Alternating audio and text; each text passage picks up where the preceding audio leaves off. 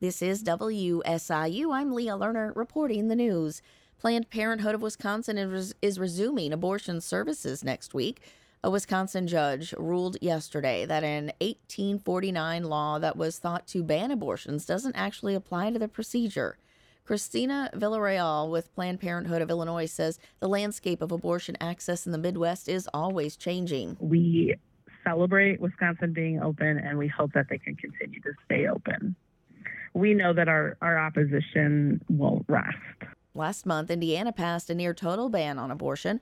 Villarreal says in Illinois they've seen patients from 36 different states and have clinicians traveling from states like Tennessee to help meet the increasing demand.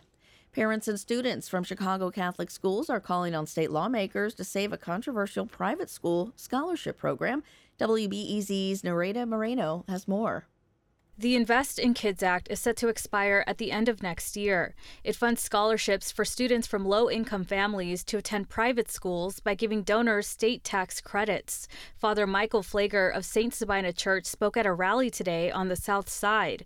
He wants lawmakers to extend the $75 million program during the fall veto session. We can do the tax scholarship and we can fund our public school. We fight for both. It's all about the children. What's best for the children? If a child finds a school that he or she wants, let them go there. Nearly 10,000 Illinois students received a scholarship last school year. Critics wanted to end, saying it diverts money from underfunded public schools. Nereida Moreno, WBEZ News.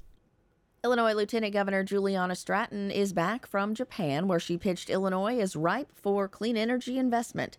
Stratton represented the state at a conference of government officials and business leaders from the Midwest and Japan. She says Japanese officials are especially interested in Illinois' goal to be carbon neutral by 2050. With the Climate Equitable Jobs Act, that makes it very attractive to companies who are really on the front lines of manufacturing for electric vehicles and other forms of clean energy. Stratton says she met with executives from Japanese automotive companies like Mitsubishi and Toyota. This is Morning Edition on WSIU. Good morning.